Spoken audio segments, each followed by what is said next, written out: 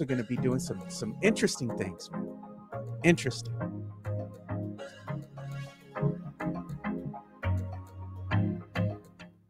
What's going on, San Antonio? What's going on, South Texas? What's up, Spurs fans? And I guess you Cowboy fans.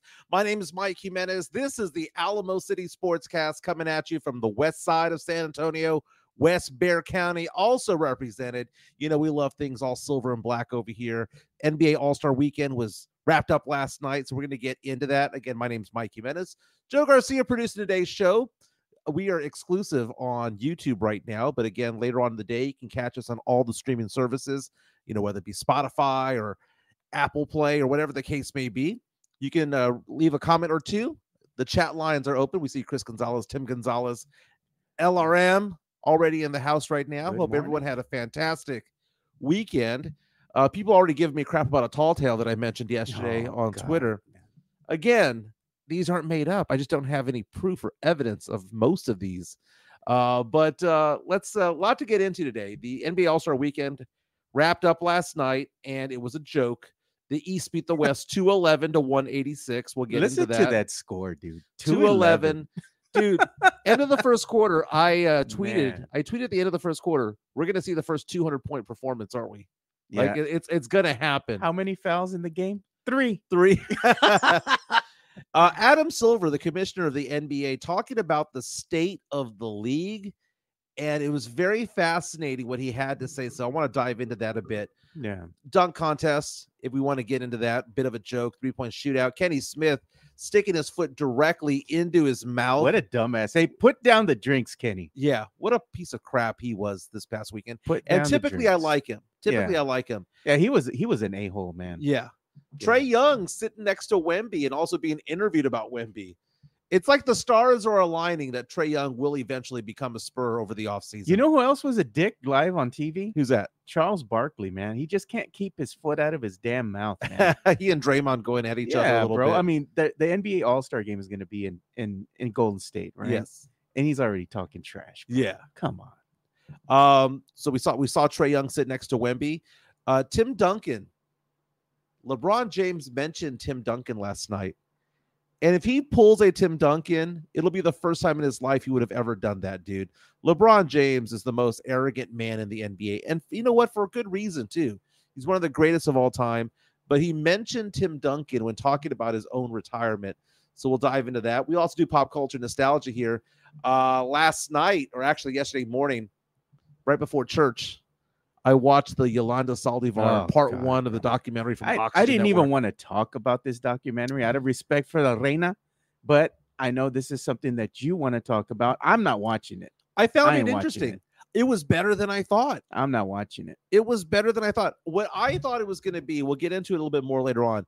I thought it was going to be Yolanda Saldivar taking the mic and just talking for an hour and just over and over and over again. Yolanda Saldivar talking might only be of the first hour and a half long special. The first part's about an hour and a half. She might have talked maybe 2 minutes of it. Yeah. Your boy Elias, your son. Sith asking the question, how's Yolanda? By the way, a Swiss with the greatest of the Photoshops last night. I saw that. Photoshopping me from when I was 18 years old in 1995. Alongside Yolanda Saldivar. I know how he does it, dude. Dude, that was a good one. I honestly think that he has like a file on his computer of nothing but my photos on there. Does, man. Yeah. But you know what? The guy's quick with it, man. Great work, man. Great work. He's like an artiste. It's on his desktop. It's called MJ Acquired Taste. Oh, yeah, it's on his desktop ready to go. He hates you the most. You roast the ones you love the most. But again, last night, let's get into the sports. East beat the West 211-186 in a joke of an all-star game. Can we just call it an exhibition game? It's not even an exhibition. I mean, it's just for entertainment, man. And it's not entertaining. That's what they label it as. That's what they always push it out as. So last night's game, you know it's bad whenever you have the MVP named and the crowd boos. Oh, Dame Lillard man. last night was named the MVP. He had 39 points on 14 of 26 shooting. The hometown guy, Tyrese Halliburton, had 32 points, was 10 of 14 from 3, 11 from 15 from the field, had 7 rebounds and 6 assists. And they were like, nah, you're not a big enough of a name. We're going to give it to Dame Lillard. Halliburton should have been the MVP. The crowd booed, and rightfully so. They should have been booing because this was unwatchable. I didn't watch it. I watched the first half. It was and on the most background. of the fourth quarter.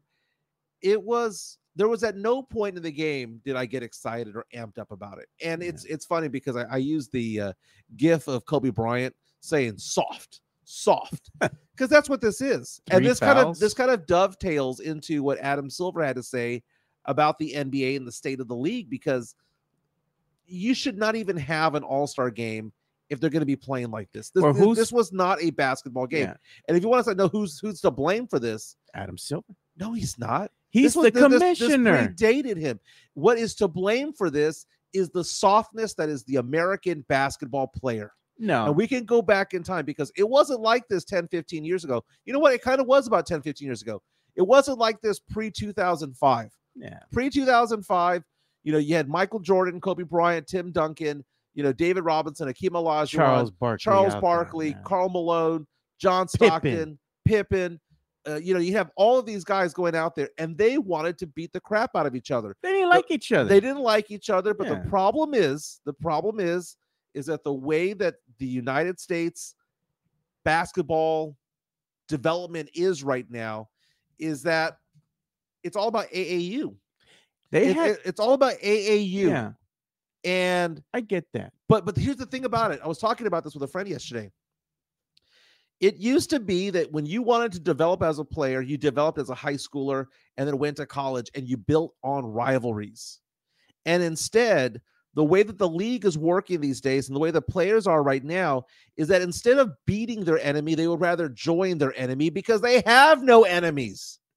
73-9 Golden State Warriors team added Kevin Durant. The NBA should have stopped that. The NBA has done it before where they stopped trades. They should have stopped that move right there, because it is stupid, and that just shows the state of the league. When you see LeBron James, Dwayne Wade, and Chris Bosh join together, and they say, "Well, there was no collusion." Bullshit. They always talk. They're friends. They colluded with each other. And right now, you're seeing these teams join forces. Kawhi Leonard with Paul George. You're seeing other players out there. Very few teams are homegrown. KD, for example. KD. Yeah. But you look at the NBA landscape right now. That's why I'm cheering for a Denver. That's why I'm cheering for an Oklahoma City, is because for the most part, they developed their own people, and they did certain trades and certain pickup moves to make it the right way. They did it the right way. They didn't collude for it. It wasn't superstars coming together. And these players are weak. And that is why the best players in the NBA right now are not American. No. And how far down the list do you have to go before you find one? You bring up a very good topic, because this is the thing. Adam Silver, the commissioner, he should have some say also in how things are finally delivered out there on the court. This is a joke of a game, the NBA All-Star game. The slam dunk contest, that's becoming a joke as well. Boring, Aside from the court, which looked amazing, by the way, everything else was ho-hum after, the skills challenge. You get to the slam dunk contest, boring, forgettable. Same thing with the NBA All-Star game. But what Adam Silver should do is have it NBA versus the world. Get some of the best players that are out there that might be in a different league. It might work for a little bit. I think it would be interesting to see how that dynamic could work. And, let's go ahead and have a very competitive game where it's not going to be necessarily having people get injured by any means, but go out there and have some fun with it.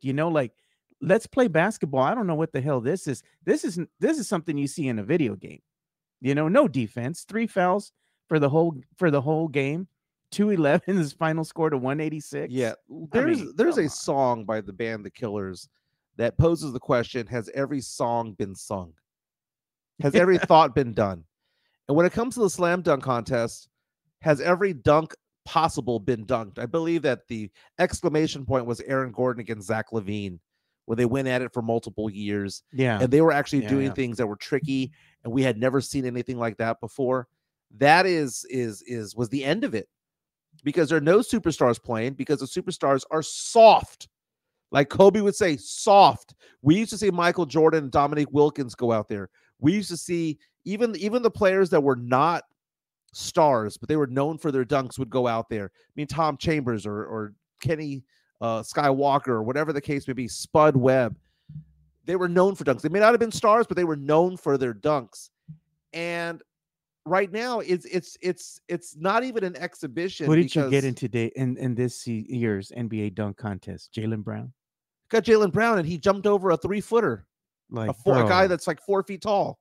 It's the only good dunk contest that I've seen in my lifetime was the one with Aaron Gordon and Zach LaVine. That was great. That was the best dunk contest that I've ever seen. It was a throwback ever. Charlie Hernandez reaches out to us on our YouTube stream saying All-Star Weekend was trash, embarrassing for the NBA. Sith comes out and says All-Star Weekend was trash. I like he says, I've seen better dunks on TikTok by TikTok stars. Yeah, and Elias. But I want to show my screen real fast if you can. This is Adam Silver. It's a comment that he was talking about the state of the league, and Jonathan Givani. Showing your screen, but you don't have it. I think okay. I don't know what screen. It's a different screen. Is it on 1 or 2? It's on 1. Jonathan Givani from Draft Express. Oh shit! Dude, it's like the 4th day in a row you've done that. I'll just go ahead and read it. Let's go back to $2. There you go. He says, quote, about Adam Silver, says, quote, my focus is turning to earlier development of those players. Players born outside the United States, it's clear that the development is very different in many of these programs. More of a focus on practice, less of a focus on games, the opposite of many of the youth programs in the United States. We have a common interest in improving the game, developing players. They're coming into the league incredibly skilled, but that doesn't necessarily translate into team basketball. Coaches that may be complaining about inability to play defense is that these players are not prepared as I like them to be, particularly at very high draft picks. There's an opportunity for us to be part of a community that's developing younger players. He said the phrase youth programs. That's AAU for the most part, right? Because the big players in the NBA came from the AAU program. Yeah. But the thing about the AAU program, what does it foster? It fosters no competitiveness between players, no rivalry or competition. It fosters the ability to say, I want to play with that guy, that guy, that guy, that guy. Instead of, I want to beat that guy and that guy and that guy, I want to play with them. There's no competitive edge that we would normally see from a LeBron, from a Kobe Bryant or from a Michael Jordan or from whomever, right? A Karl Malone. There's that competitive fire is not there. It's instead of beating the best, it's join the best. You know, there's something that came out that was interesting over the weekend. The G League Ignite, Yeah. Adam Silver had mentioned that he doesn't know what the future of the G League Ignite is going to be because college players now are millionaires. They're getting paid, right? So what's the incentive for them to come over and want to play with a team like the G League Ignite, for example? And I think what Adam Silver is kind of saying in a sense is he might just not only reevaluate the G League Ignite, but the G League as a whole. Yeah. What's the incentive to go ahead and keep some of these players in that developmental league? I know I get, hey, you still want to go ahead and develop certain players. It does have some type of developmental value at the end of the day, but these are going to be players that should essentially be with their teams and getting minutes and playing in a real world scenario in the context of an NBA game itself. But Adam Silver mentioning the point that even the high draft picks don't know how to play defense. It's that true, even man, them that he hasn't seen players come through the draft before without certain skill sets. And you hear the words raw. The Spurs said that about Jeremy Sohan when he was drafted a few years ago. They described him as raw, right? Yeah. And it's like, well, why are they raw? Why is a raw player being drafted number 9 overall? Now, I'm not saying that he shouldn't have been drafted number 9, but I'm just saying the idea that somebody's a top draft pick and they're 4 or 5 years away from us actually realizing whether or not they're going to be a player or not. I mean, and then part of it is that we look at like a Tim Duncan, for example, when he came into the league 4 years behind him at Wake Forest. David Robinson played at Navy, had 2 years of military service. They were men coming into the league, right? They were old enough to drink when they came into the league. They weren't 18, 19, 20-year-olds trying to make it onto the NBA, which makes what Victor Wembanyama is doing right now so spectacular, is that he can average 20 and 10, and he just turned 20 back in, January? Yeah. So, but when you look at these players, I think part of it is also the NBA's fault, because the NBA made the game soft. Well, the players did, because the Players Association, they had all this, let's say, back and forth with the league and changing of the rules and doing all these things, where now the power, instead of it being with the actual team itself, it has shifted over to the players. Well, the players do have the power, and they should have the power. They do, but I'm saying in respects to how the rule changes have gone into effect. And of course, now the power lies with the player when it comes to, do they want to even stay with the team? They have the power to say now, I demand a trade, or I'm not going to play because I don't want to be here no more. But that's kind of been the case for a while. I mean, I remember in the NFL, Eli Manning didn't want to play. John Elway didn't want to play with the team that was going to draft him. Dan Marino didn't either. More and more now in today's NBA, and it kind of ruins things, But the player the player empowerment, to me, is a good thing for the most part. I think there's more positives than negatives. But if you look at all the sports in general, because all the sports are struggling when it comes to the All-Star game, whether it be the Pro Bowl in the NFL, MLB, NFL. What do all of these leagues want? They want high scoring, right? They juice the ball so that you can actually hit it out of the park. And it's just, they want to increase scoring.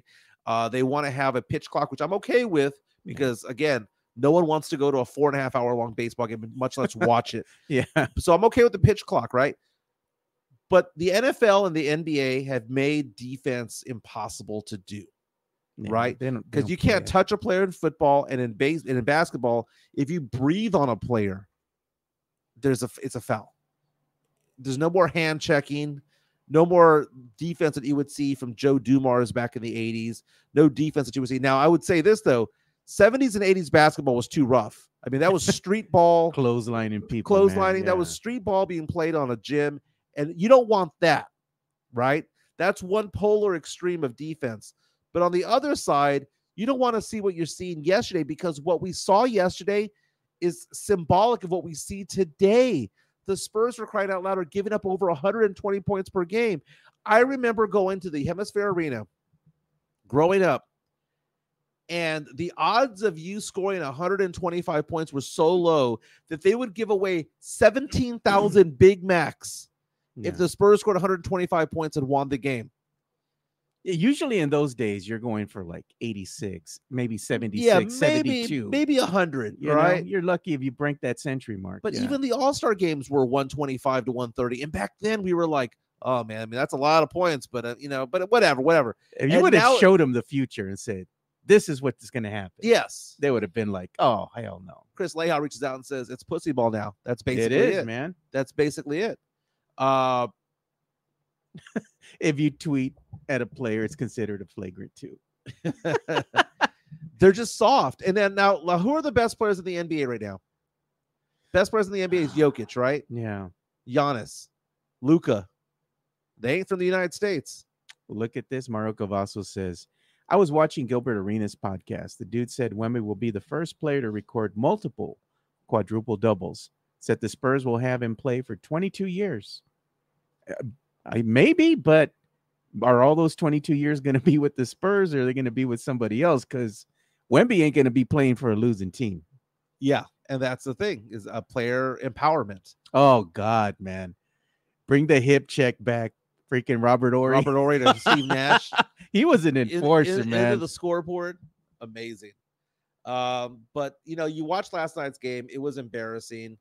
It was just 3-point shots, them shooting from midcourt. Speaking of shooting from midcourt, I believe Steph Curry is one of the reasons why the NBA basketball will be so awful in the next 10 years. No, God. Because the Youth Development League, dude, I officiate high school basketball, right? That's all they do. Middle school, I will often do as well. Yeah. I've even done youth league.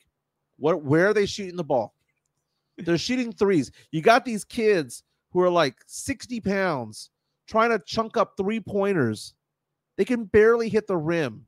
They knock down 1 out of 20, and their coach is like, good shot. You're open. Shoot it. No, man. Learn how to shoot off the glass down low. Learn how to make a freaking layup. Learn how to do a bank shot. Learn how to do a little baby hook. Hey, man, you Do had something. me at 1 in Make a 20. free throw. 1 in 20 from 3. That's what Zach Collins shoots, man. Part of that, man. Booty crumbs. He's Zach part of that. Collins. But the NBA's soft. And it's not fun anymore, dude. I mean, they just get rid of the All-Star game. If they don't want to play, they don't want to play. We live in a life right now where the Pro Bowl's flag football. Yeah, man. It's rough. You know, the thing with the NBA, Soft. NBA All-Star Weekend, you know, I'm looking at the Rising Stars Challenge, you know, and you're seeing, you know, Wemby, you're seeing Jeremy Sohan compete. And to me, that was fun because you had Spurs represented there, right? So watching them being introduced and all that, exciting for Spurs fans here across the world, and especially here in San Antonio. And then you're seeing what happens at the skills challenge. Okay, there some people are saying it's boring. They don't like the skills challenge. The skills challenge to me is the most exciting thing about NBA All-Star Weekend. You know, more exciting than the dunk contest. And that's not saying much, you know. I think the NBA All-Star Weekend as a whole, some of these events here, they need to be updated. Something needs to happen, man. You got to change it. You got to get with the times nowadays. You know, even TikTokers, like I think it was Elias that had said that you see better dunks on TikTok and some of these amateur guys that are out there. The and one guys, you know, they're doing dunks. And they used to have a show. I think we used to play it on TNT way back in the day, where they had these guys that were just amateur basketball players, and they would come out and do some spectacular dunks, man. What they need to do is more of this. I don't know if we have if we can show the video of this. Let's see. Maybe you might need to move it over to the second screen so we can show it. Move it over to that other screen if you can. That's weird. Are you putting it on that other screen? Yeah, I'm doing it. I'm moving it on over now.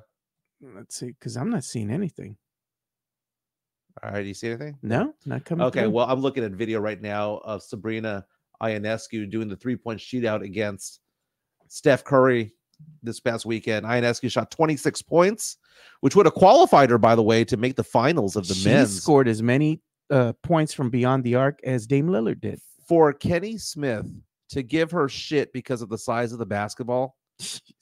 First of all, she is shooting the 3-pointers from the NBA 3-point level, right? She's not shooting from the WNBA level, which is about a foot shorter. Yeah. And it was harder for her to score 26 than the guys to shoot 29 because think about the repetition that you have as an athlete. You shoot from a certain distance over and over and over again. If they move the free throw line from 15 feet to 16 feet, it would change everything, right? Because people are so used to a certain arc, certain release, a certain everything. And for her to say, hey, I know you've been playing all season long at this distance, we're going to move you back to the men's. And for her to compete, I don't care if the ball's smaller. You know why the ball's smaller? Because women have smaller hands than dudes. She held her own against Steph, man. Steph had to make the last 2 shots to win. She held her own. She went out there and they proved a good point. It didn't matter if you were a male or a female. If you can shoot, you can shoot. Yeah, none of them made the big shots, like the money ball, the 4-pointers. Yeah, they were making the money balls, but as Chris mentions on our YouTube stream, she was tired the last 2 racks. Maybe so.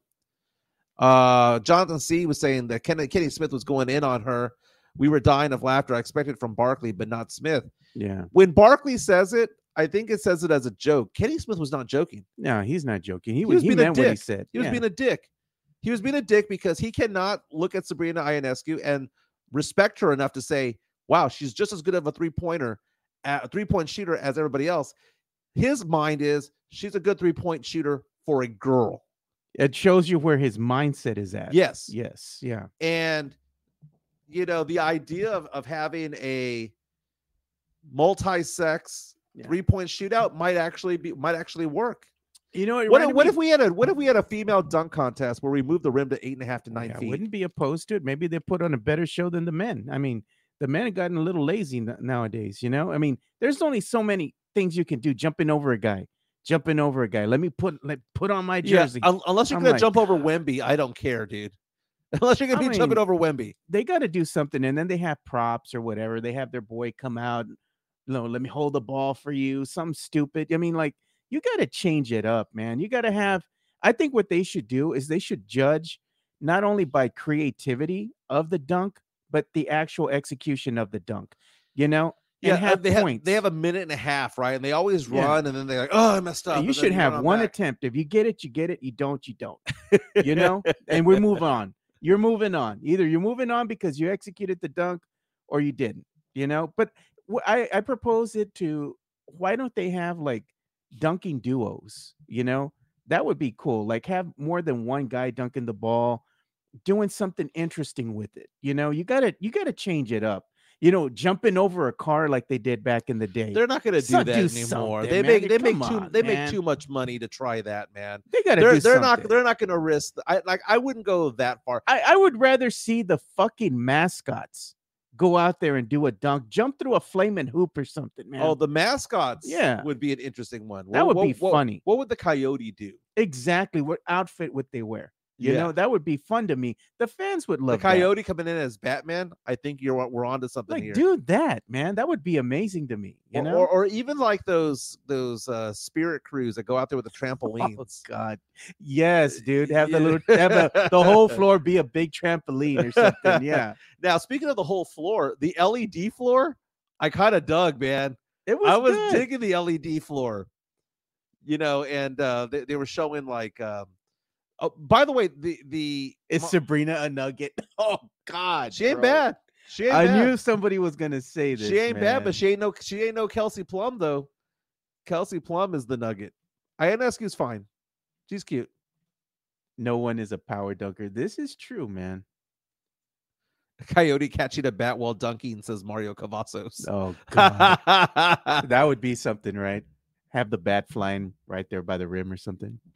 I Get him was with the ball. the best part for me of NBA All-Star Weekend was watching the celebrity basketball game. Kevin Hart, he was balling out there. Well, you saw Micah Parsons won the MVP. Yeah. And when they made the announcement, they said, finally, the Dallas Cowboys have won something.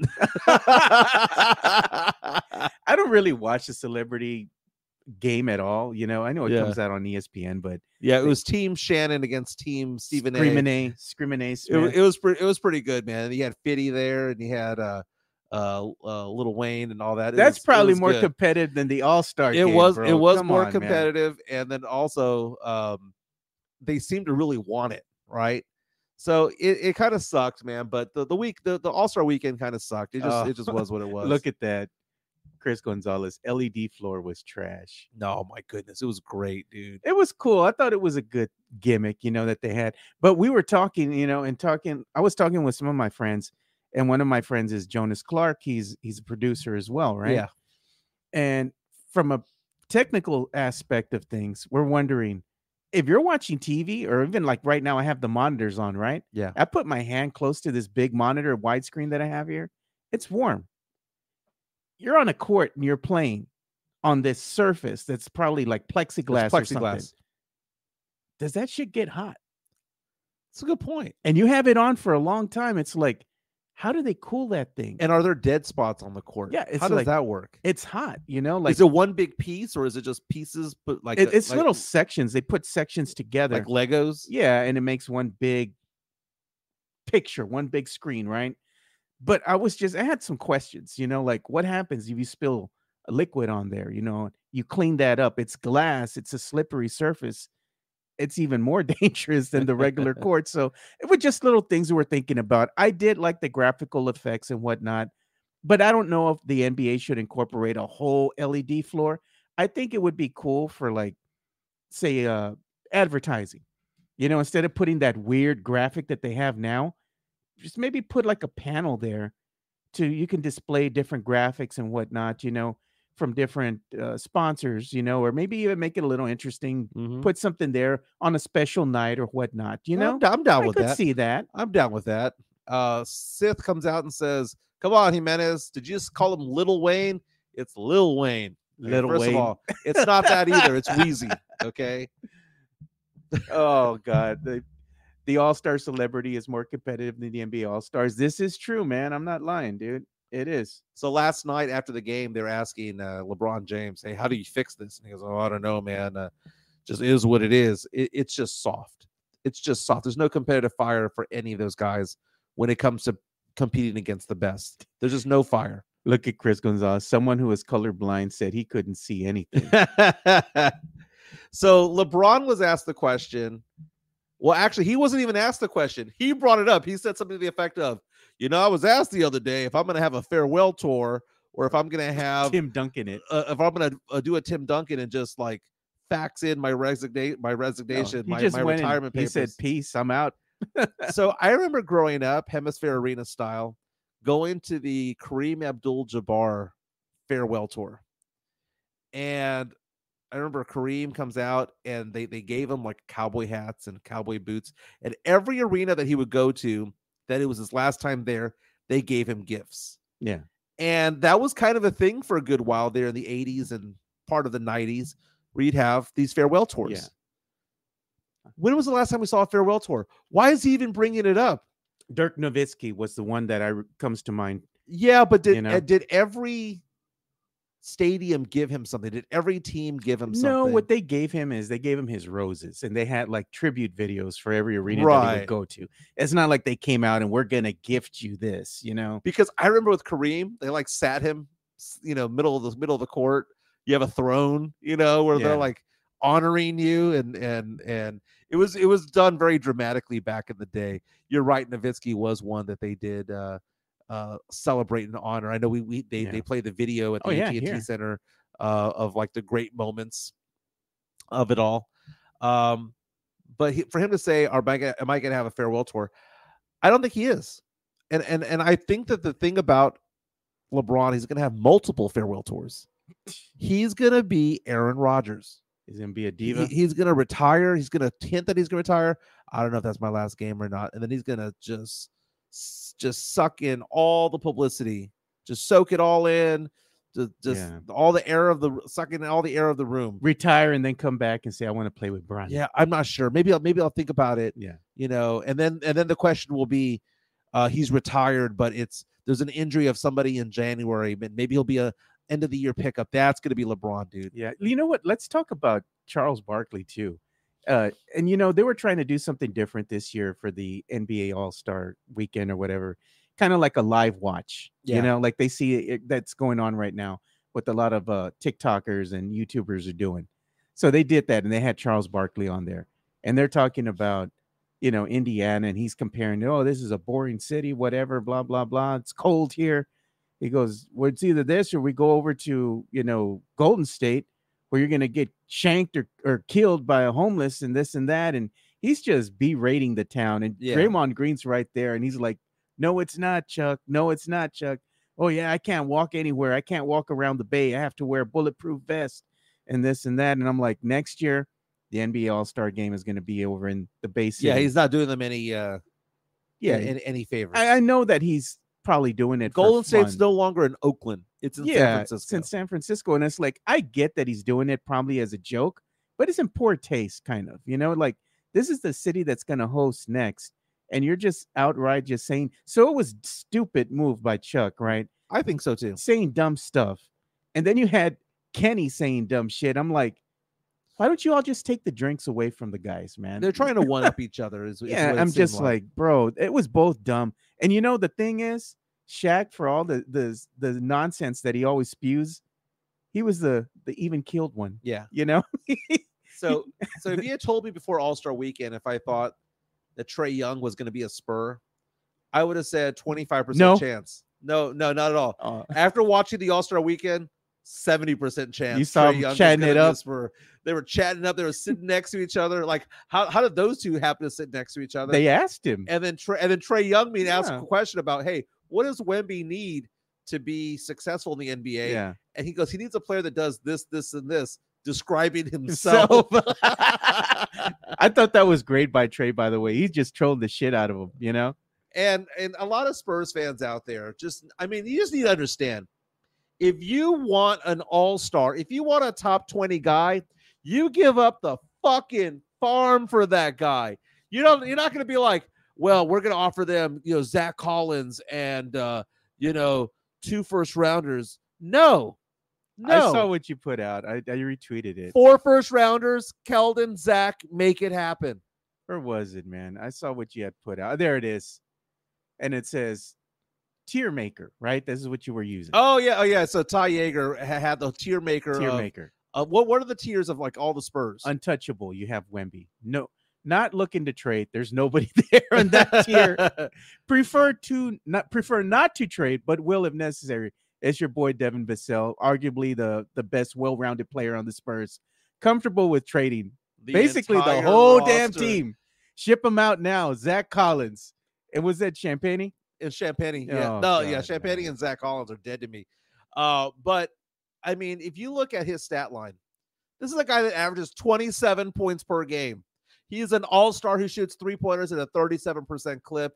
He also averages 11 assists per game and a steal and a half. You give up the farm for that guy. You might have to say and you're not even giving up your own stuff. You're going to give back Atlanta's picks back. Like the movie Draft Day. I want my future back. That's what Atlanta wants. Here are your 3 picks back. Here are your 2 picks. Here's a swap that you gave us.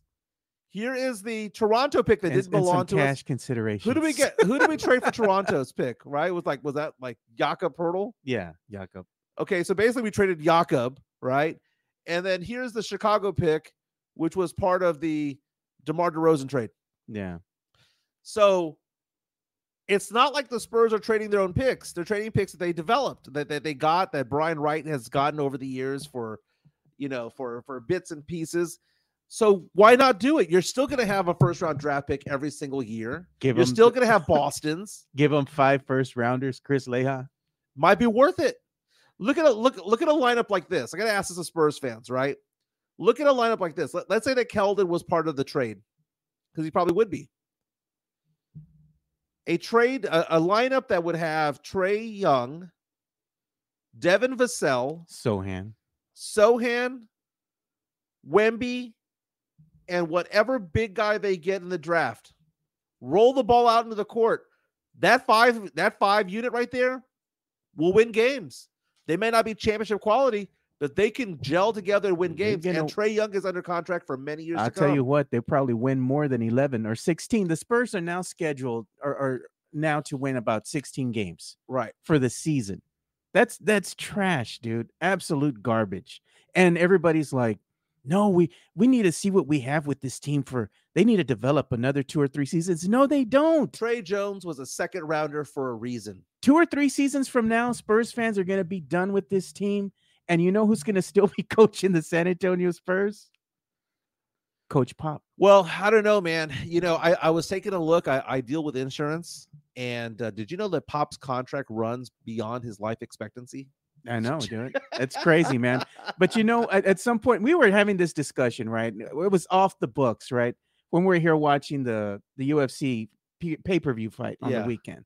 So I have some people that I know, that are prominent members in the media community. So we're just chilling here and we're talking.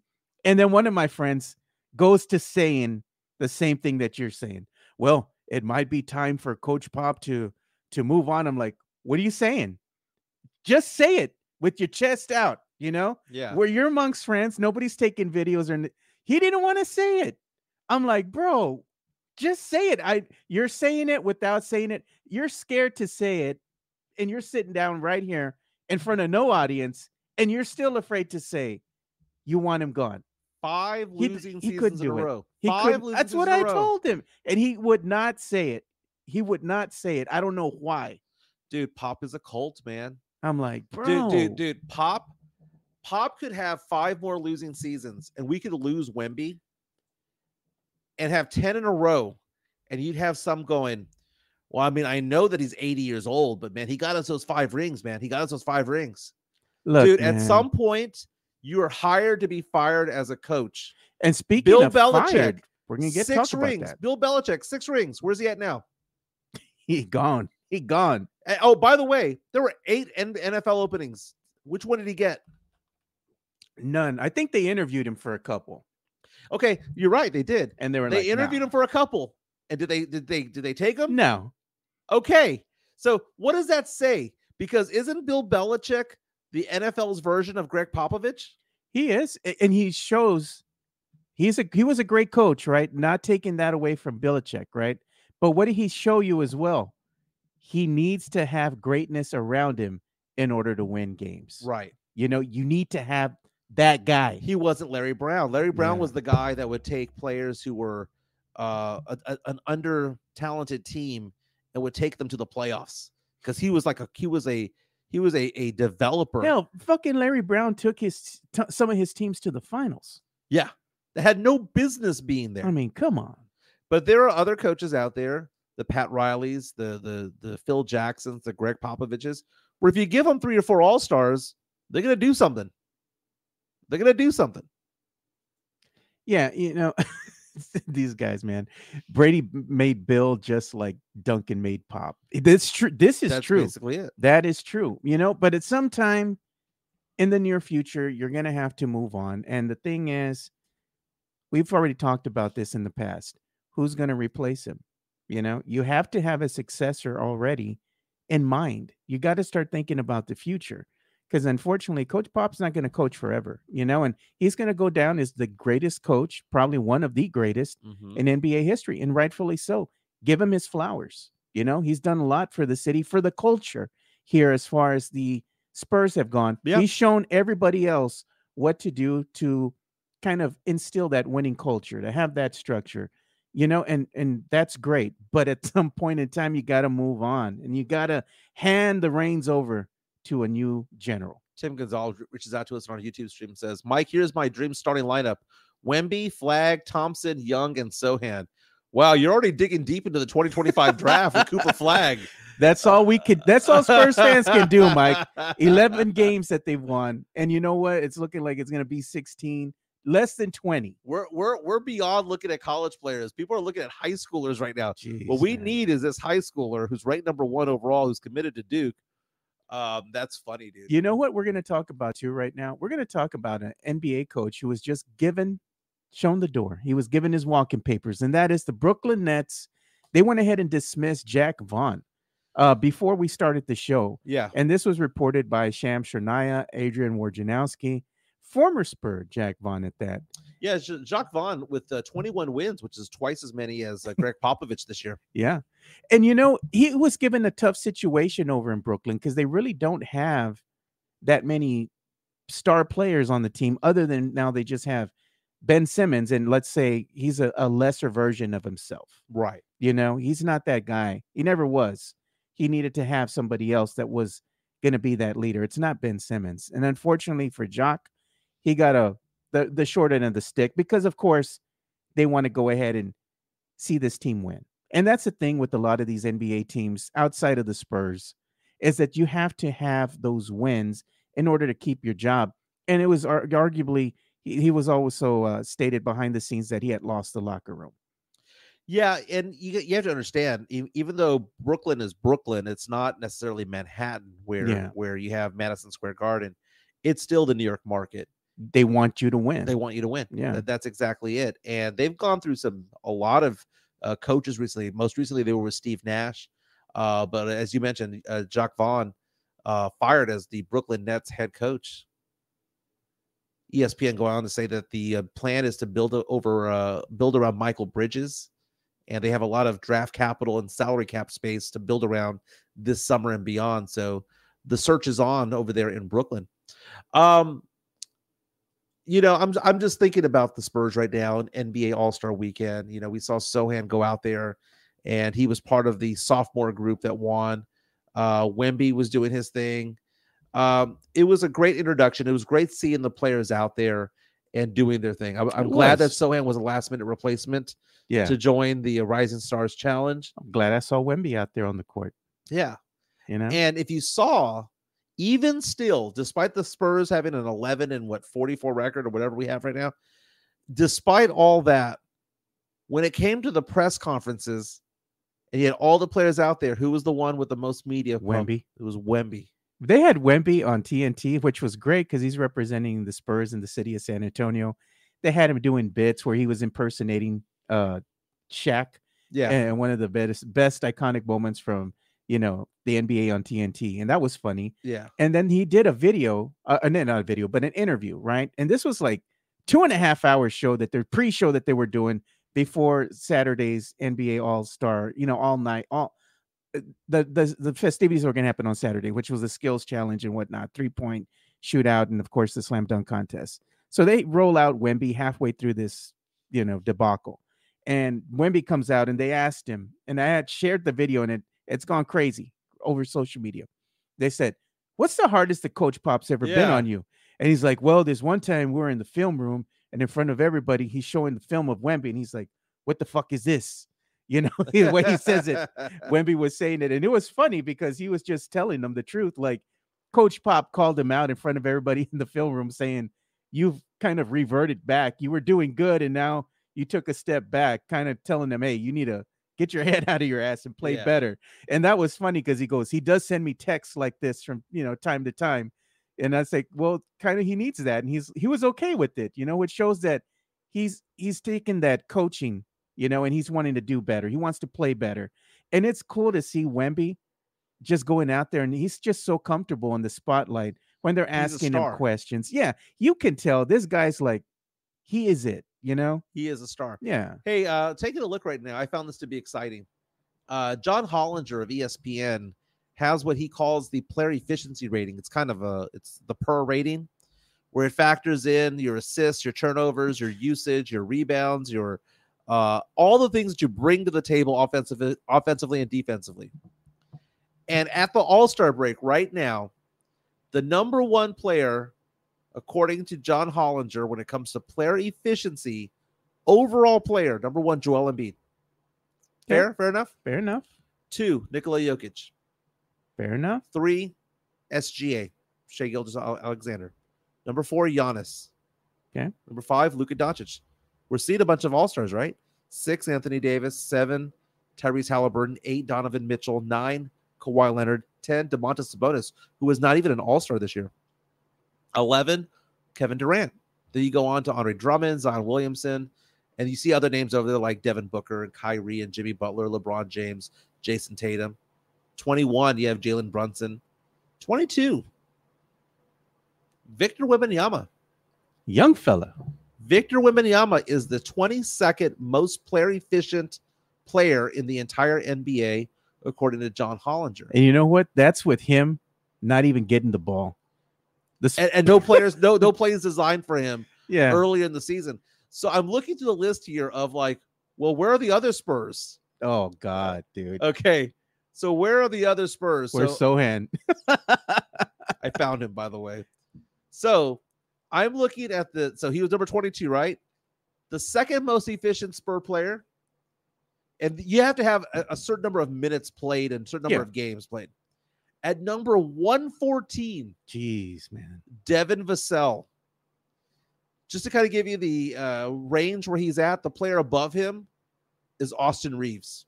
So, and Fred VanVleet. Okay. So you got some decent players in the area there, Aaron Gordon, whatnot. Looking for other Spurs over here. In the top 150, only 2 Spurs. Jeez, that's the third most efficient Spur, according to John Hollinger.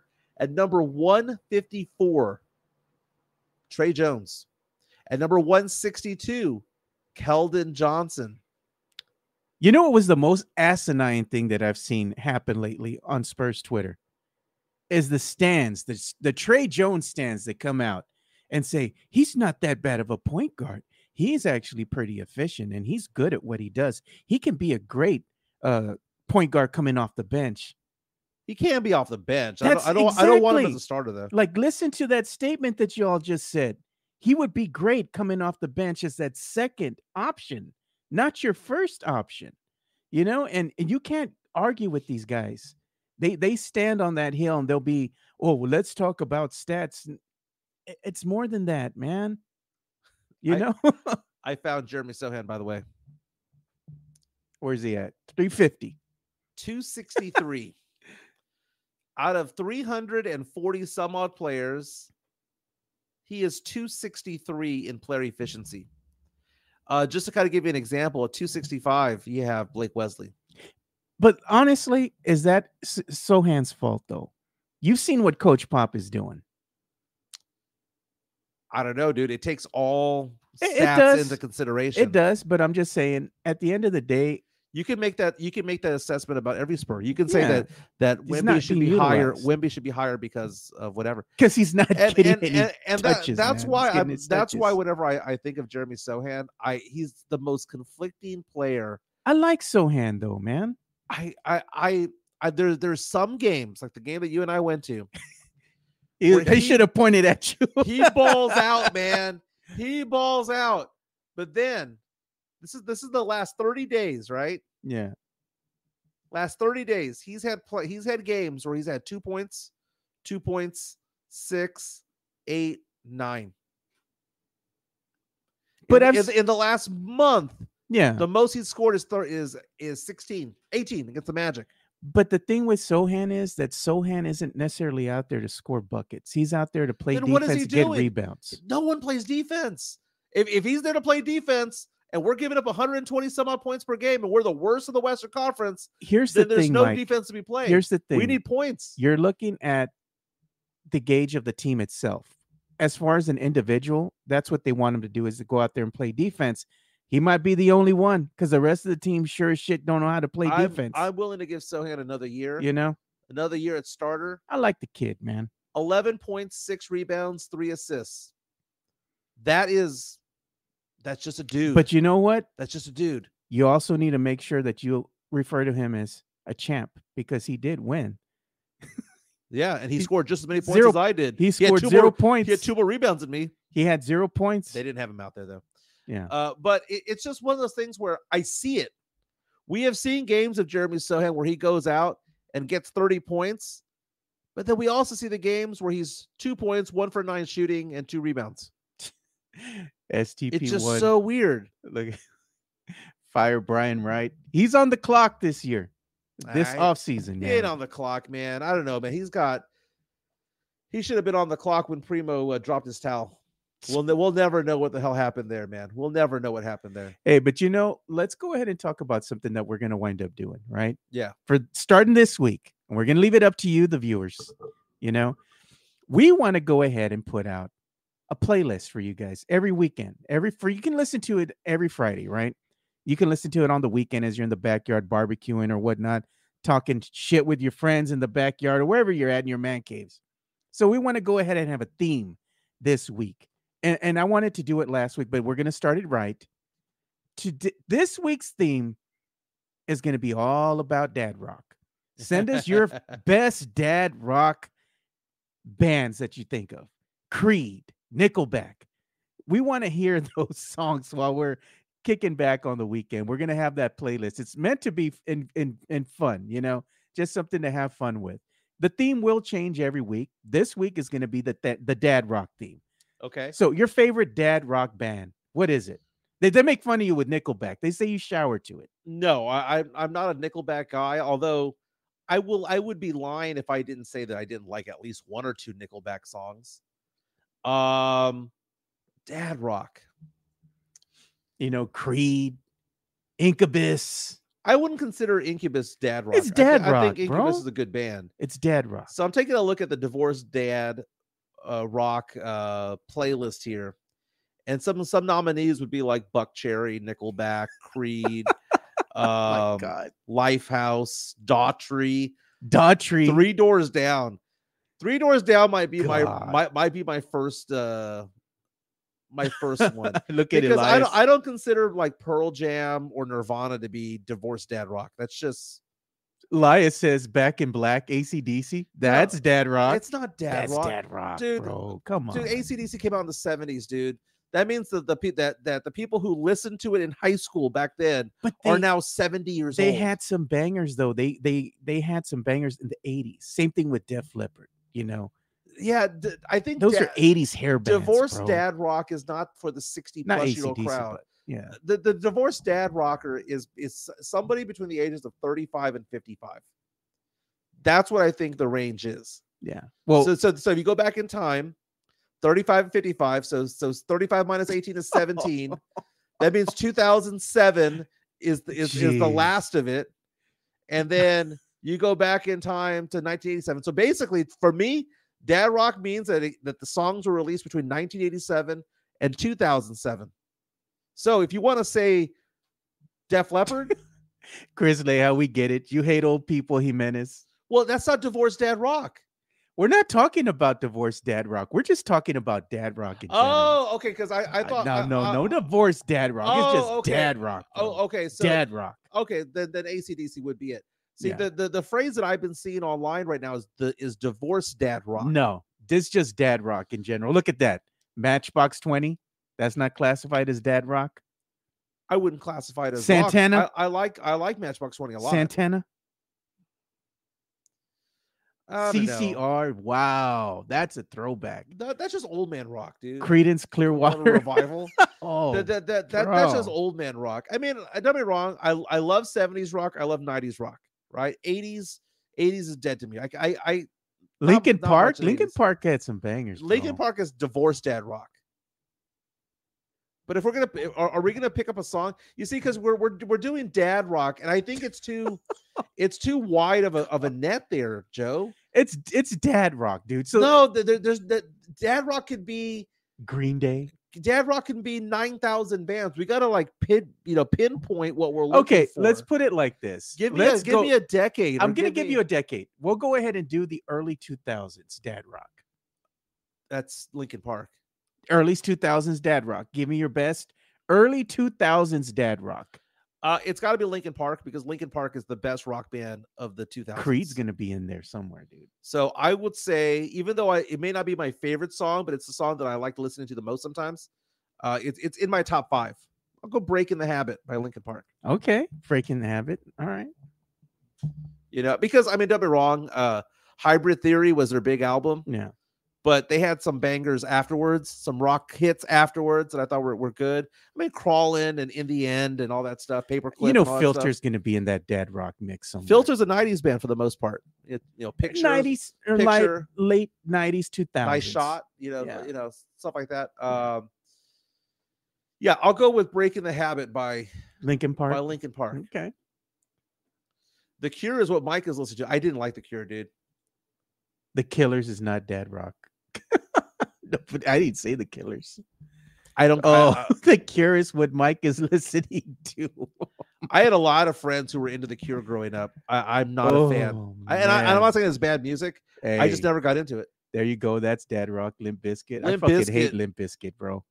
Dude, young kids these days love them.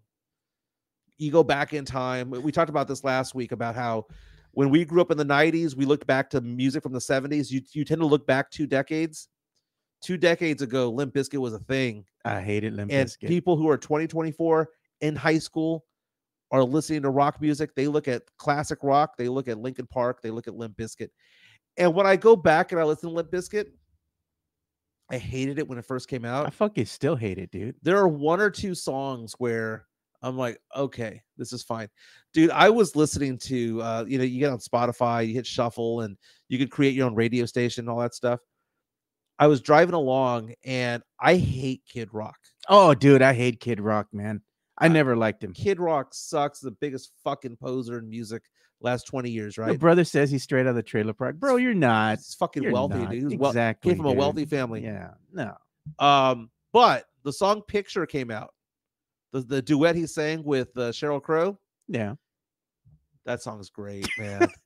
You listen to that shit when you get litty? Oh, come on. I can't think of you while I'm lying next to her. Crying. It's a duet. It's a karaoke duet. I'd be lying if I said I had karaoke that was some drunk chick at dad's karaoke. No, man. Rob Zombie says Garrett from the Netherlands. Oh, God, dude. Swiss, I need a pic of Mike with a flock of seagulls hairdo. Hey, Rob Zombie might be classified as dad rock. Slipknot. I wasn't a big fan of Slipknot. Korn. I mean, they had some good songs. They had some good songs. Korn wasn't bad. Talking about entertainment, by the way. Last night, we had the People's Choice Awards. Oh, do you see your girl won? Well, let's take a look here at the winners. Movie of the year was Barbie. Action movie of the year was The Hunger Games, Ballad of the Songbirds and Snakes. Comedy of the year went to Barbie. Drama of the year went to Oppenheimer, which I'm going to watch probably tonight. You're going to watch Oppenheimer. You got to watch Barbie. They call it Barbenheimer. Nice. Ryan Gosling won male movie star for Barbie. Margot Robbie won for Barbie as female star of the year. Action star Rachel Zegler from The Hunger Games. Comedy movie star of the year Jennifer Lawrence from No Hard Feelings. I like that movie. That was a cute movie. It was funny. It was stupid. I haven't seen it, man. It was good. All right. It was good. She gets naked in there Oppenheimer is 5 hours, bro. It feels like it is. That's a long ass movie, man. Okay, so Jenna Ortega, by the way, won for Scream 6 for drama movie star of the year. But I watched over the weekend. Went to Westlake's Theater. Yeah, really? Yeah. You went to the hood? Exit 7, baby. You went to the hood? You here, Santikos? Yeah, Santikos. It used to be Alamo Draft House back in the day. Hey, the place is nice now, dude. Yeah, it's all right. They got that little bar there. You could just pull up, have you a little pour before you watch your movie. I mean, it's not nice. Oh, come on. It's all right. Oh, it's better than what it used to be, but I mean, dude, it ain't nice. I've been to nice movie theaters. That ain't nice. It's I go to Flicks. That's my primary Hey, that's one. my jam, bro. Flicks is amazing. That's my jam. Okay, so I watched the Iron Claw. All right. About the Von Erichs, yeah. Dude, it was good, man. You cry? That was good. Well, it's kind of hard. It's kind of hard to cry when you know how it's all going to end, you know. But I took my nephew over there. My nephew's just 20. Oh, I met your 21, nephew 22 years old. Yeah. We're over there, and he's in his early 20s. I told him it's about wrestling, and I said it's based on a true story. And the look on his face is like, no, Uncle Michael, no. Like when every Von Erich would die, he was like, they didn't all die, did they? I'm like, well, all but one. Man, look at this shit. Has me dying right here, man. It's Marbach nice.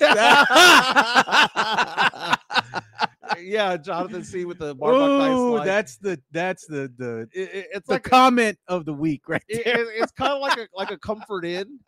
You know, whenever I do business traveling and I have to pay it out of pocket, bro, I'm not going to go stay at Hotel Emma. I'm not going to go stay at a really nice place, right? I go stay at a Comfort Inn. Because Marbach nice. It was like comfort. It was the Comfort Inn, dude. It was the Comfort Inn of movie theaters. It was nice enough. You felt safe enough. It was fine. The food was decent. The drink was decent. But it wasn't nice. It wasn't 4 or 5 star accommodations. This shit is going on a t-shirt, man. It's Marbach nice. Fuck, bro. That shit is fire right there, man. I'm going to get with my boy Mike Baez. Bro, we got to get this shit going. I know me and Leha and all the freaking guys that are all put will be wearing this shit, dude. It's Marbach nice. This shit is going to go in the store. Going on the online store, bro. That's damn great. It. So we're gonna get into the conversation about Yolanda Saldivar. Yeah, before we get into that, let me show them one little thing. So we're gonna be doing some things that are gonna be more interactive with the fans, you know. So I got some ideas, you know, and we don't have a call-in show where you can call in on a number. But if you want to be part of our show for a couple minutes, maybe 3 to 5 minutes, you send us a little nice tip here. We'll send you a link. You can join us and give us your take. You got I like it. A couple minutes here on the floor. We'll listen to you and we'll go ahead and, you know, have our rebuttal back with you guys, you know, but it's cool to give them that avenue. Instead of rock the mic, rock the pod. Rock the pod, bro. That's what I'm saying. I like that. And you can come up on the stage. We'll give you a couple minutes. Go on a rant. You can let Jimenez know what you think about his new haircut or what have you. I like it. You know, but I like it. It's meant to be fun, you know. So you can have a sports take or an opinion about anything, and we'll go ahead and give you our response to it. So we're going to start that here. And the other thing we're going to do is we're going to do this. So we're going to have the listeners pick a topic. Topic Thursday, right? Okay. So the listeners will pick a topic or whatever they want, you know, and we'll get the best ones and we'll put them in here. And if you want us to spin the wheel and talk about a topic that they picked, that we selected, that they, let's say, recommended for us, you got to tip us. Nice. You send us a tip and we hit the spinning button. And whatever topic it lands on, that's what we can talk about. You know, so this is just an example. Interesting. I like it. So it's just new ways for us to get interactive with you guys and make a little bit of scratch and help the show grow, you know? So I'm putting some new things out there. So who do they send the 2-minute video to? No, they're not going to send us the 2-minute video. We're going to get them live on here. I'll send them a link. They could join us right now. Okay. You know, it's your time to shine, baby. You don't get no prep time. You know, whatever you're going to say, you say it with your chest out. You send us a tip. I send you a link. You come on in. We kick you out. I think we need to tape them the first couple of tries. Ah, no, dude. I'm going to go live with them. Let's get them in here. Talk your shit. That's what we're going to call that segment. Talk your shit.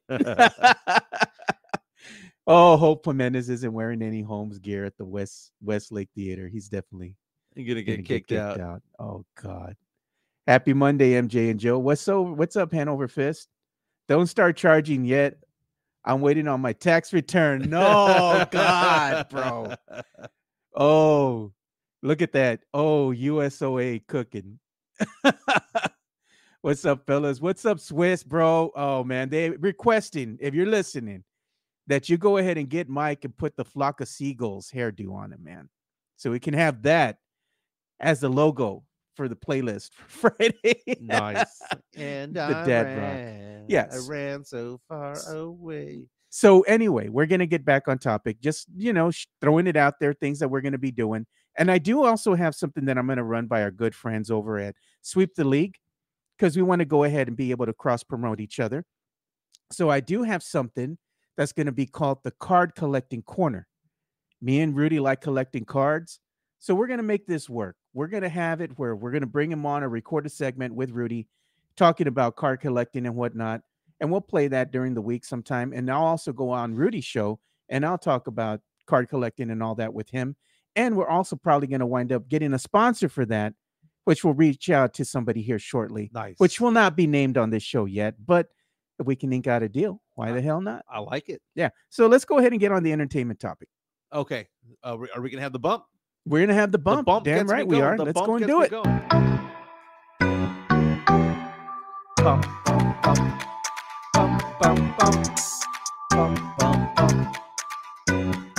I need that as my ringtone, dude. Hey, it's not bad, right? Yeah, it's not bad at all. There you go. So a lot of people don't want to watch the Yolanda Saldivar documentary going on right now on the Oxygen Network.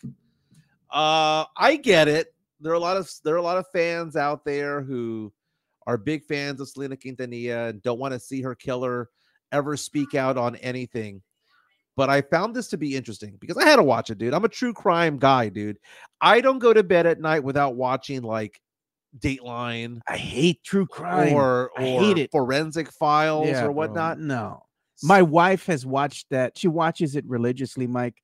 I've gotten burned out, bro. Burnt out. So the reason why this is a big deal is because Yolanda Saldivar has been in jail for 29 years. She gets the chance of being released from prison next March. She was sentenced to life in prison with a possibility of parole after 30 years. 30 years is coming up. It's been that long since Selena was gunned down there at the Days Inn in Corpus Christi, Texas. Yeah. Selena, Tejano superstar. We know all that, right? But the documentary is coming out. It's the first part I saw is about an hour and a half long. It's called Selena and Yolanda, The Secrets Between Them. It's part of a 2-part docu-series that features interviews with Yolanda Saldivar. Yeah. Now, I went into it a little bit skeptical because I thought to myself, dude, it's just going to be Yolanda Saldivar just talking her shit for 2 hours. Yeah. But they treated it as though it was like a Dateline episode. And it wasn't the Dateline people, but it was kind of in that format where they go back in time and they start playing the events. The events. They start playing the crying that she had because she was in a 6-hour standoff or situation there with Corpus Christi police. Yep. They interviewed Corpus Christi police that were on the scene, the hostage negotiator that was there, or whatever the negotiator was there to get her out. They interviewed that guy. They had some reporters, San Antonio Express News. They had Univision TV anchors. They had Yolanda Saldivar's family. By the way, just thought of a tall tale. God, no, man. Yolanda Saldivar worked with my mother-in-law at University Hospital. Oh, man. They worked in the same unit. There we go. I didn't say they were friends, but they worked together. So going back to it all, I guess the whole point of it is to talk about the state of mind that she was in at the time. She's not saying that she didn't do it, right? But she's not remorseful either. But the whole point is for her to say, hey, look, this is what got me to that point. And I don't know if it's to provide sympathy, but it's to what got her to this point. And she blames Selena's dad. And she says that Selena's dad was a complete asshole and was controlling, and that he spun a narrative that people believe to this day. And part of the narrative that she was talking about was, she was like, she goes, yeah, he referred to me as the president of the fan club. And she was like, I hadn't done that in 2 years. She goes, I was actually with the family. I was a part of the family. I was somebody who would go with her to music videos, and I would accompany her, and I would keep her company, and we became friends and all that stuff. She goes, all that stuff with the whole fan club, the deranged fan, she goes, that was Abraham Quintanilla trying to like spin a narrative. And then the second thing was she was like, the whole narrative of, oh, she was stealing money from them, from the fan club. Yeah. And from the fan club. She goes, the fan club wasn't making money. And she goes, the boutiques were broke. She goes, they didn't make payroll sometimes. She goes, how am I stealing from something that's broke? And then she's going on by saying, by the way, all of these allegations of me stealing and embezzling and all that stuff, where are the charges? Because they could never prove it. Because they never, and how money was deposited, this and the other. She goes, all it was lies. And she goes, it was not AB, it was Abraham Quintanilla trying to like spin a narrative. And then the movie, and the reason why I'm not a big fan of the movie is because every scene of that movie had to be approved by the dad. And the dad did not want, you can go back and revisit like the making of the movie, did not want it to be shown that his daughter eloped. And they said, well, that's a big part of her story. Everyone knows that she did. Yeah. But basically said that he was so protective of Selena and so protective of the family's image and all that stuff, that basically the narrative that we have all grown to know is what he has been saying from the get-go, not what other people that have independently verified. Damn, all that sounds stuff. like he should be working for the Spurs front office. It sounds like it. So she's just basically saying that she freaked out and that she was stressed out of her mind, and she was being accused of this, that, and the other, and was basically she was suicidal, and basically instead of killing herself, she somehow shot her. And she's not saying that she didn't shoot her. She's just saying the whole point of the whole thing was, what was her mind state? And then they interview police, the people who were trying to get her out of the truck. And they asked the police, do you believe anything that she says? And they said, well, we weren't prompting her on anything. We weren't asking her questions. She was just talking. And one of the police officers, the one that was doing the negotiations, was like, I believe her. Yeah. And then you have this anchor for this Univision station who they said she calls Selena's dad this, and that he was controlling, and that he was verbally abusive, and that he would drive people crazy and all that stuff. And the anchor goes, yeah, that's him. So it was interesting because it wasn't like her talking shit. The whole point of it was saying, now she wasn't remorseful. And I think that's going to hurt her chances of getting out. There's going to be a second part coming out where she says, I have secrets of Selena, and they're insinuating the fact that Selena might have had a side piece, which I don't know. We've heard those rumors for many, many years. But I found it to be interesting to say that maybe there's two sides of the story, that it doesn't change the fact that she should have gone to jail. It didn't change the fact that she's a murderer. But it's like trying to get into the brain of somebody who's like that. Kind of like sometimes people who are serial killers, you find out that they were molested and that they were this and the other, and they had a tragic story. There was a tragic story that led up to it. And basically it's trying to change the narrative from, it was just this deranged fan who, and basically she was saying that he doesn't, that Abraham's family and the family don't want to show that I was actually a very, very big part of what they did. I don't know, man. This, at the end of the day, this bitch was just evil. You gonna kill somebody, you ain't got no remorse for it. She's rotting in prison. rightfully so. If she gets on parole, she's gonna come out in the streets and she's gonna get blasted, bro. There's no way that she's gonna be able to just walk out free and nothing's gonna happen to her. Mhm. Nothing. I mean, you're gonna have consequences for your I would actions. have thought that would have happened in jail. I don't know why it hasn't, but for some reason, depending on where they have her situated or whatever, she might be in solitary by herself or Could be. something. Could be. But when you get out in the streets, it's a different story. You're not behind those walls or Yeah, behind those bars. and then all that. What does that do? Just send somebody else to jail. It And does. somebody loses a dad or loses a mom. But I'm just saying that's probably more than likely what's going to happen to her. I don't doubt it. Yeah, I don't doubt it. But it's. I watched it for the novelty factor of it all. Just the I like the true crime of it all. It was very well produced. The first segment. Half of what she said, I was like, Yeah. I bet you it's true. I don't want to see her stinking face. The other half, I heard from her. I was just doing the jerk off move. Yeah, no, I don't want to see her stinking face or even hear her stupid ass voice.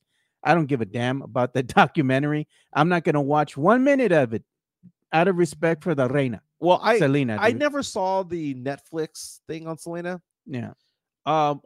Maybe it was a little bit more accurate because what we got from 1997's Selena with Jennifer Lopez, is probably all bullshit.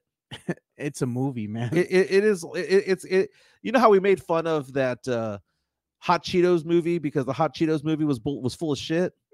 Yeah, it's inspired by a real movie. Yeah, I mean, it's not like how is it called? Hot Ones or whatever. I don't know. The Hot Ones is that guy from who was dating the porn star. But like we don't know the real story. We know the sanitized Disney style version of what we got from that movie, and we treat that like it's the gospel. But it probably isn't. Look at this comment. Morby says she gets out on Marbach cartel is coming after her. No lies detected, bro. No lies detected. So what was the phrase that was used? It's Marbach nice. It's Marbach nice. That shit's going on a shirt. I'm putting that in the freaking store, bro. Now, is there such thing as, hey, that girl's Marbach hot? Hey, we could put that on there too.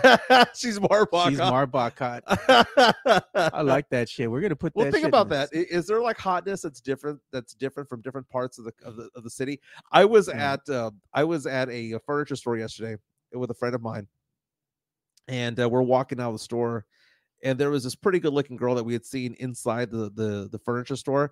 Now, mind you, we're on the north side. We're near. I guess you could say we're not in Stone Oak, but we're pretty close to it. And as we're walking out of the furniture store, my friend's trying to tell me this girl's hot. I'm like, yeah, she is hot. And she goes, oh yeah, blah blah blah. And he goes, I bet you she has a nice car. I bet you she's like, I don't know, somebody's, what do they call them, trophy wife or whatever. God, yeah. He was trying to say that, and then as she walked to the $100,000 car. He was like, I told you. But she was Stone Oak hot. Stone Oak hot. Hey, so we're going to start bringing the show to an end here. But before we do, we've been on for an hour 20. We've been on for a while. But before we bring it to a close, there was a story that I did want to talk about, and it's about an angry Airbnb host. So this Airbnb host is a super host, right? Mm-hmm. So this guy that she had, a customer, went ahead and rented out her house. And he's like, oh, I'm going to have some friends over and this and that. She's like, that's fine and all, just make sure you send me the names of everybody you're going to have and how many people, because they have to comply with the fire department. You can only have so many people in the dwelling, for fire safety issues, And he's like, well, I'm going to have 4 to 5 people spend the night. The house can accommodate up to 12. He was going to have more than 12 people there. And they were creating a ruckus and all this. And she finally got tired and told the guy, hey, man, you got to leave, So the guy left her a scathing review, even though she's a super host and all that. He didn't follow any of the rules, mind you, before, he went in and rented the establishment. He already been told everything clear as day. You can't do this, this, and that. He violated all those rules. He gave her a scathing review, bad review, which hurts, So the host goes and says on the disclosure there, the property is monitored 24 hours a day. They have security cameras on the outside of the property to take care of everything, and find out how many people are coming and going and all that kind of stuff. So this lady goes and gets her revenge on the guy by sending video or and pictures of him with another girl coming into the house at 3 a.m. to his wife, ends his marriage. Now the guy's going ahead and then filing a lawsuit against her, and she's getting in trouble because this is going beyond that I guess disclosure that Airbnb Yeah. has, where you can't be filming people without their consent, that kind of stuff, because it goes back to you're filming on the outside, but they don't know if you're doing that inside. You know, you're violating somebody's trust Right. there. I'm looking at the photos Yeah. right now. The photo is a surveillance video, no different than the outside of my house. Yeah, but So she went beyond what she had to do. I mean, yeah, you got in a disagreement with the guy. He didn't follow the rules, this and that. Okay, man, it happens, you know? can I tell you a story that you're gonna think is a tall tale? Oh God, here we go. So about like 4 or 5 years ago, I was getting into I don't talk politics anymore on social media because Yeah. people are gonna be the way that they are. I hate the far left, I hate the far right. But there was a time about 4 or 5 years ago when I made some comments on some sort of political thing online, and this one guy threatened me. He threatened me like bodily harm type of threaten. And I click on his profile pic and he looks like law enforcement. Oh God. So he was going on and on and on about how he was going to F me up if I went through his town and blah blah blah blah blah, and he just went on and on and on about it, and being a racist towards me and just all of that stuff. He was a complete asshole. And it was because he disagreed with me politically, right? Just became a big old asshole. And he goes, I know who you are and all that stuff. And because, whenever I go online, I use my real name. I don't have a burner account. Yeah. And he was going on there, and he, of course, the ones that are the biggest assholes are the ones who don't use a profile pic of themselves, are people who don't use their names or don't identify themselves. They're keyboard warriors, right? So he's like, I know who you are, blah, blah, blah, blah, blah. And apparently he's looking me up. Well, he thought that he was 100% secure. But what did I do back in the day? I was a journalist. So we have investigative skills. Yeah. So I took a look at his profile pic and I saw the half the pattern on there. And I thought to myself, I gotta find this guy. So I click on him and I eventually stumbled upon I was going through his photos, and one of the photos that he had there from like 6 or 7 years before was had a tag on there. So I clicked on the person who was tagged and I found this woman's name. So I saw her name, it was tagged, I found it, and I found her page. Her page was private. But I started scrolling through the pictures, and then I found another name, and I tied the two and two together. They were husband and wife. No. I then went on the appraisal district's website and I found their house address. And then I found out what she did for a living because I Google imaged her and I Google searched her. And by going through that, I found other things where she was talking about her husband and what police department he was at. So here's what I found out over the course of an hour. The guy's name, a photo of him, his wife's name, a photo of her. Yeah. The police department that he worked at, Selma, the what's it called? The real estate office that she worked at, the name of her boss, her office address, his office phone number, all of that stuff, his address, all that stuff. And I fucking detailed all of it. And I reached out to both of them. I instant messaged him and I said, by the way, I have emailed your wife this entire thing. I said, I emailed his wife saying, do you know your husband's been a complete asshole on social media and he's threatening people and say that he can come after me, blah, blah, blah, blah, blah, blah. I said, here's what I know about you guys. Brrr, all the stuff. I even knew the fucking make of their car. I knew their driver's license their license plates because I Google image their home address. Oh God. Dude, I went in so fucking deep. And I told her, I said, you go after your boy because I will go tell his boss that he's a police officer and that he's trying to like threaten people online because we disagree politically. I said he thought that he was 100% safe from being found out. Yeah. I said I found this out in less than an hour. Good times. Look at this. So Mike learned to stalk people from Yolanda. And then they put John C. investigative skills. You mean Google? Well, it's beyond Google. I mean, it is following tagged photos and going into different people's profiles on Facebook and Instagram. Look at Hanover Fist. He says, not surprised about Selma. Selma, Texas, baby. It's a speed trap for a reason. But I mean, don't be wrong, 80% of it was Google, but it was finding out more and more stuff. I found her real estate page because he was a cop, and she probably still is a cop, and she was a realtor. Yeah. Good times. Oh God. Oh man, that was a funny one. You see, Leia? I'm careful, guys. Michael sue for your jokes. No, I will sue for loss of business. Oh, Mike struck the fear of God into those people. Bravo by Jonathan C. Yeah. All right. Good times. Good times. So she responded back, by the way. Did she? Yeah. She said thank you for bringing it to her attention, and that she will have a long talk with him about it. Mijo. Because I mean, if I was a deranged person, yeah, I knew her cell phone number. That's crazy, dude. Because she's a realtor. She posts that. Yeah. You know, I don't know. Crazy. Oh, the tall tale that I want to end with, by the way. Yeah. I posted I retweeted this video of a guy who apparently took 50 shots of tequila in a row. I have done 10 in a row over about a 2-minute period. I did do them like 1, 2, 3. I did 10 shots in about 2 minutes. And I ran a mile. Oh, God. And I didn't throw up. And I won $300 doing it. Tall tales continue. I'm telling you, you should write your 22 own years old, baby. I was 22 years old in Corpus Christi, Texas at the time. Corpus Christi, Texas, home of Selena Quintanilla. The Tall Tales with Mike. All right, brothers. It's been a good day.